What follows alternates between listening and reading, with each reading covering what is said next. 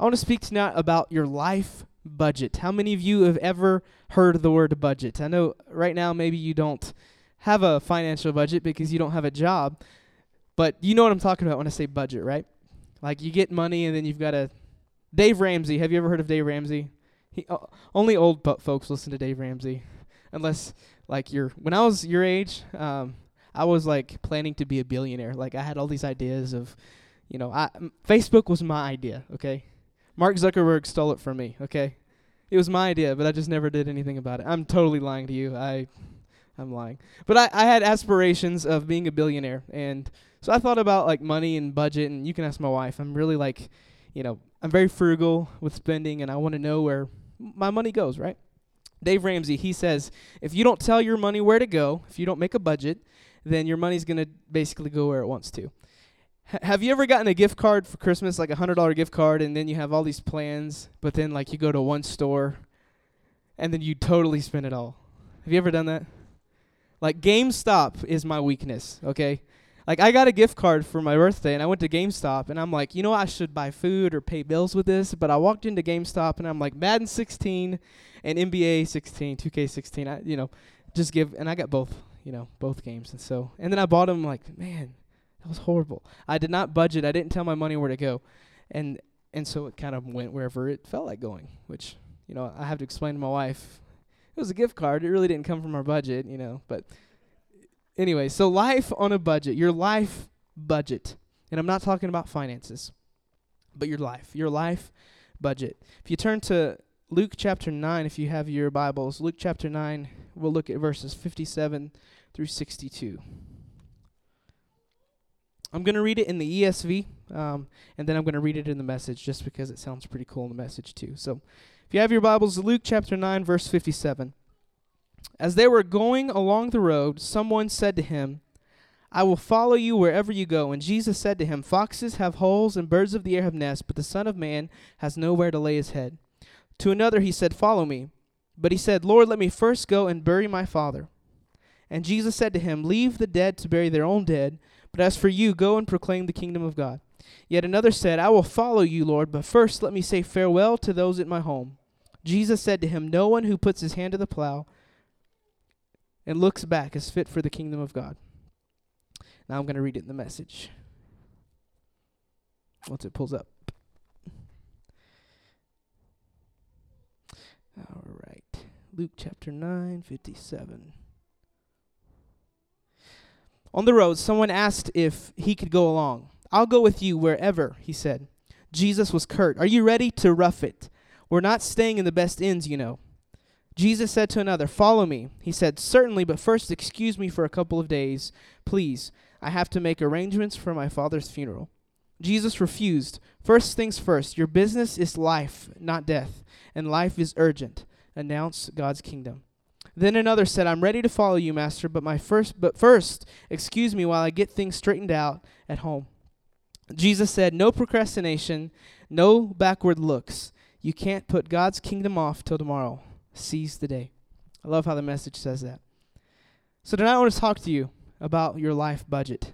How do you spend your life? Begin to think about your life right now. How do you spend it? What do you do with your time? What's the main thing that consumes your thoughts, your time, your money, your attractions, your desires? What is the main thing that your life is budgeted toward? Do you have segments in your life where you say, okay, this portion of my life is here, this portion of my life is here? Do you have segments of where your life is spent? So there's three things I want to look at from this verse real quick, and then we're going to pray.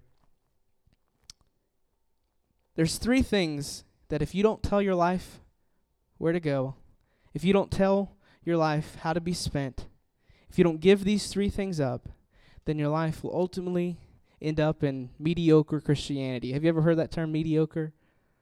Mediocre basically means like average, bland, lifeless, no power, just kind of going through life. We've all felt that before. Have you ever felt that kind of just blah, Have you ever felt that? Am I the only one that's ever felt that? It's not like exciting. It's just average. And so there's these three things in this verse, in this passage, that Christ asks us to give. The first thing is following Christ will cost you your comfort. Following Christ will cost you your comfort. And this doesn't necessarily mean that if you're a missionary, it's going to cost you your comfort, or if you're a pastor. If you follow Jesus, if you say that I'm a Christian, and if you say that I serve and love God, then following him will cost you comfort. And the first person that Jesus encountered, he said, I'll follow you wherever you go. And I believe he was sincere. I believe he wasn't just making it up. He really meant to Jesus, I'm going to follow you wherever you go. And Jesus, his response was, foxes have holes and the birds of the air have nests, but the Son of Man has nowhere to lay his head. The Message says, are you ready to rough it? We're not staying at the best ends. So following Christ will cost you your comfort. It'll cost you your comfort. You know, Jesus said many times, come after me, deny yourself, take up your cross. Basically, die to yourself. Does dying sound comfortable to anyone? No, it's not. It's uncomfortable. Following Christ will cost you your comfort. Are you willing to give up comforts of security to follow him with everything? Are you willing to give up a comfortable lifestyle to really follow him? Because there's a level that God wants you to live at. He doesn't want you to live just average like a normal Christian youth that comes to church on Wednesday nights and Sunday mornings and gets on fire for God at camp, but then 2 months later, you're back to the same routine. Never opening your Bible, never praying, never telling anyone about Jesus, but living an average life. And that's totally not what God's called us to. If you look at Jesus' disciples, they lived radical. If you look at Jesus, he's our standard, right? Jesus is our standard. He lived radical. And that's what we're supposed to live like. So following Jesus will cost you your comfort. The comfort of this, fitting in. When I was in high school, one of the biggest struggles that I had was giving up to wanting to fit in. I was never like this really cool person in high school. I'm still not that cool. How many of you are like the cool stuff? Come on, there's some cool people in this room. Someone. Shaylee, are you the cool one? You're like the cool stuff? There you go, there you go. You're the coolest person in your school then, right? Yeah, there you go. So you can say that. But the biggest struggle for me was the struggle to fit in. It was to feel like I didn't want to be the oddball out, even though I knew that following Christ and that living according to his word was going to cause me not to fit in. It was going to cause me not to live and to talk the same way. Just to be real transparent, can I be like honest with you tonight? Will you judge me? Okay. All right. So like I was in athletics. I was in basketball athletics actually, even though I'm like 5'2". I was in basketball. I love basketball. I was really quick, and I could jump really high. You know, white boys can jump. White guys can. I wasn't on the team. I'm just joking. I was a manager, so I washed the jerseys. But I was still in athletics, and I would practice with the team, you know. And in the locker room, all the guys would be talking.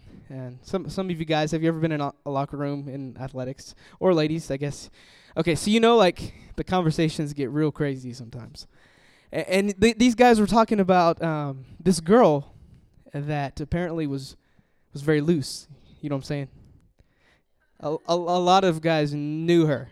I know next week is the relationship, you know, but a lot of guys knew her. And so they're talking about her, and they're like totally like just being really disrespectful about her. And I'm sitting there, and I'm like, and then they start looking at me and asking me, have you ever, you know, and I'm like, no, you know. And they're like, well, would you? If you had the opportunity, I could set you up, bro. Would you want? And I'm like, no. They're like, why not? And I said, well, I'm saving myself for marriage, and you know, that's my old, you know, before I followed Jesus, you know, count me in. But now that I'm serving God, I don't do that anymore. And they said, what are you talking about? And they began to call me gay and call me all kinds of names because I wouldn't, you know, fit in. I felt the pressure to say, you know, to fit in, but it was awkward.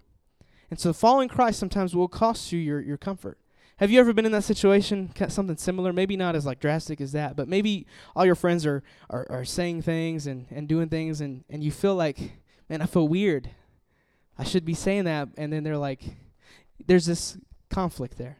Following Christ and really surrendering your life to him will cost you comfort. It'll make you uncomfortable being the odd one out. What about this? It'll cost you the comfort of entertainment. And that's a big one. When I say entertainment, I mean like certain movies, certain songs, certain games, certain everything. Just anything that entertains you, a lifestyle of entertainment. It'll cost you. To serve God and to love Jesus, sometimes it'll cost you saying no to certain things. Entertainment's not bad. I watch movies all the time. I listen to music all the time. But certain things, if you really want to follow Christ and give everything for him, it'll cost you certain forms of entertainment. And a lot of people might say, oh, that's legalistic, this is whatever. But be careful. Just be careful. I'm not telling you there's a certain, that this show's wrong and this song's bad or this type of music's bad. I'm just telling you, be led by Jesus on what's good for you and what he wants you to do. Following him will cost you the comfort of blending in. It'll cost you the comfort of self-will. And this is another big one in high school that I struggle with. It'll cost you the comfort of not taking risks. I was a really quiet Christian. I regretted my high school because I knew I could have done so much for the Lord. But I neglected to because I was afraid to take a risk and to step out. So following Christ will cost you your comfort. Number 2, verse 58 through 60. To another he said, follow me. But he said, Lord, first let me go and bury my father. Jesus said to him, leave the dead to bury their own dead. You go and proclaim the kingdom of God. So the second thing is following Christ will cost you your plans. Basically what this guy was saying, and back in biblical times, when they would say that statement, let me go bury my father, what that meant was, let me wait till my father dies. He's not dead yet, but let me wait till he dies. Let me live my youth. Once he dies, I'll receive my inheritance. And once I get my inheritance, my money, and then my life will be set, and then I'll follow you, Jesus. So he was saying, basically, Lord, let me live my life. Let me live my youth. Let me get my money, my inheritance, because once the father dies, the inheritance goes to the children. And then once I get that, then I'll be safe, and I'll follow you. Following Christ will cost you your plans. It's not on your terms, but his terms. It's good to make plans. It's good right now. You know, some of you are in junior high. It's good to plan on what you're going to do with your life. But ultimately, let what you want to do be what he wants you to do. Let his plans be your plans. Paul said in Corinthians that your life is not your own, that you are purchased, that Jesus bought you. Doesn't that make you feel valuable? Like if you ever have one of those days where I still have them where you're like, man, I'm not valuable. You ever feel that? You ever feel like, man, no one notices me. I'm just blending in. You were purchased. God's son, his blood was shed. He purchased you. So don't ever, when those thoughts come in your head, when the enemy tries to tell you you're worthless, you're nothing, you're too ugly, you're not good enough, you're not cool enough, you don't have this, whatever. When those lies come in your head, know that you're very valuable. How dare we try to make our lives all about us when Jesus, when he was on this earth, he did everything to make his life about us. So we don't need to make our life about us because Jesus already made his life about us. So let's make our life about him. And the third thing, it'll cost you. Number 3, if you look in verse 61 and 62. Yet another said, I will follow you, Lord, but first let me say farewell to those at home.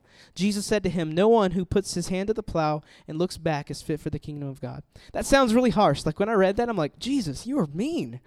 I mean, have you ever, like, honestly read the Bible? Like, think about it. This dude's like, Jesus, I want to follow you, but just let me just go say bye to my parents. And Jesus like, nope. If you can't go right now, then you can't go. Does that sound harsh?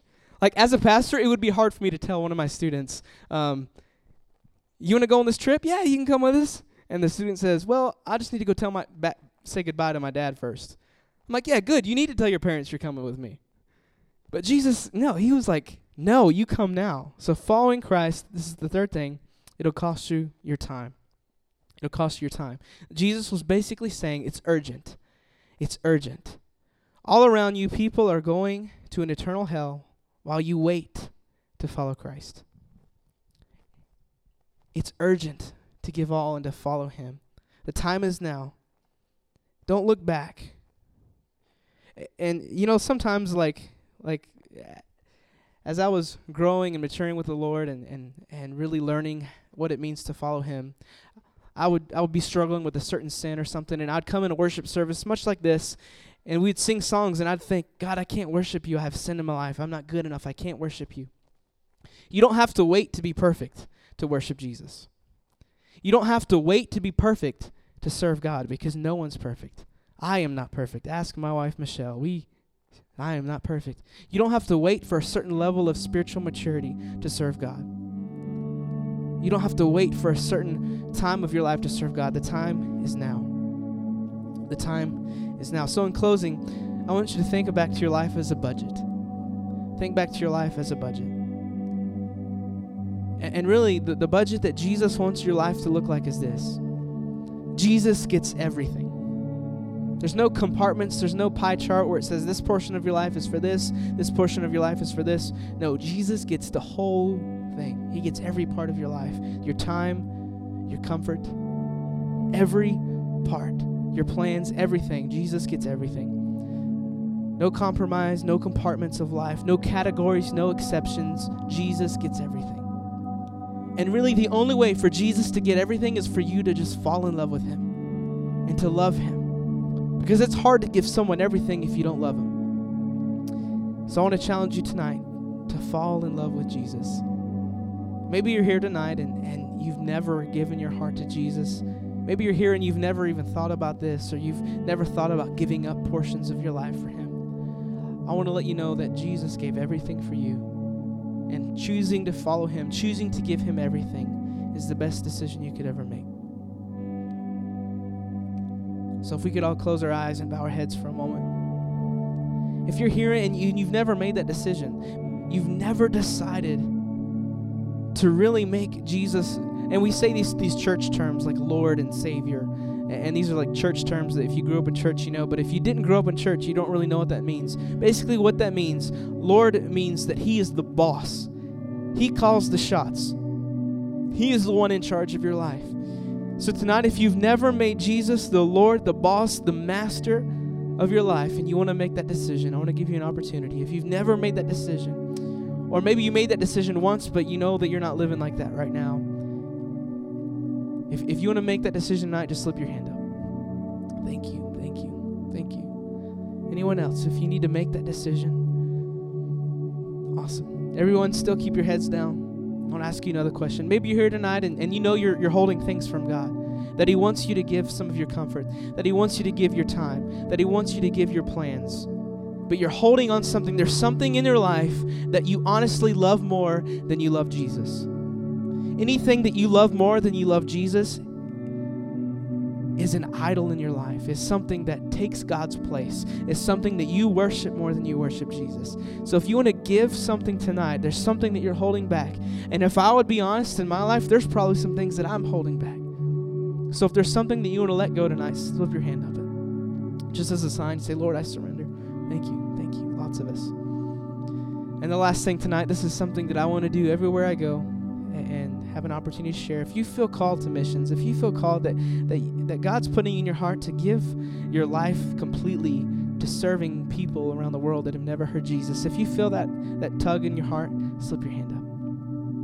Awesome, cool, awesome. I encourage you, if you raise your hand for anything tonight, just come to the front, and we're going to spend a few moments in prayer, just asking God to help us, asking God to forgive us, asking God to take ownership of our lives, to be the boss of our lives. So, Father, tonight I thank you. I thank you, God, that you're calling us not to live comfortably. You're calling us not to live life according to our plans. You're calling us not to live life according to our time frame, but to live our lives completely in your hands, to give everything to you, to surrender, to lay down every part of our lives. And Lord, it's difficult. If it was easy to follow you, if it was easy to live completely laid down for you, then a lot of people would. But the truth is, most of us that claim to be your followers don't live that life. And so God, help us tonight. Lord, help us, give us the grace to lay our lives down to you. Anything that we're holding on, help us to lay it down. And Father, I pray that you will draw us all so in love with you. Jesus, let us see you. Let us know you, God. Let us see you and experience you in a new way tonight, so that we can fall more and more in love with you. More and more in love with you, Jesus. Lord, let you be the object of our affection. Let you be the desire of our lives, God, not anything else. Lord, let you take our time, not social media or entertainment or anything else, but God, let you be the center of our lives. I thank you, Holy Spirit, for speaking to us tonight.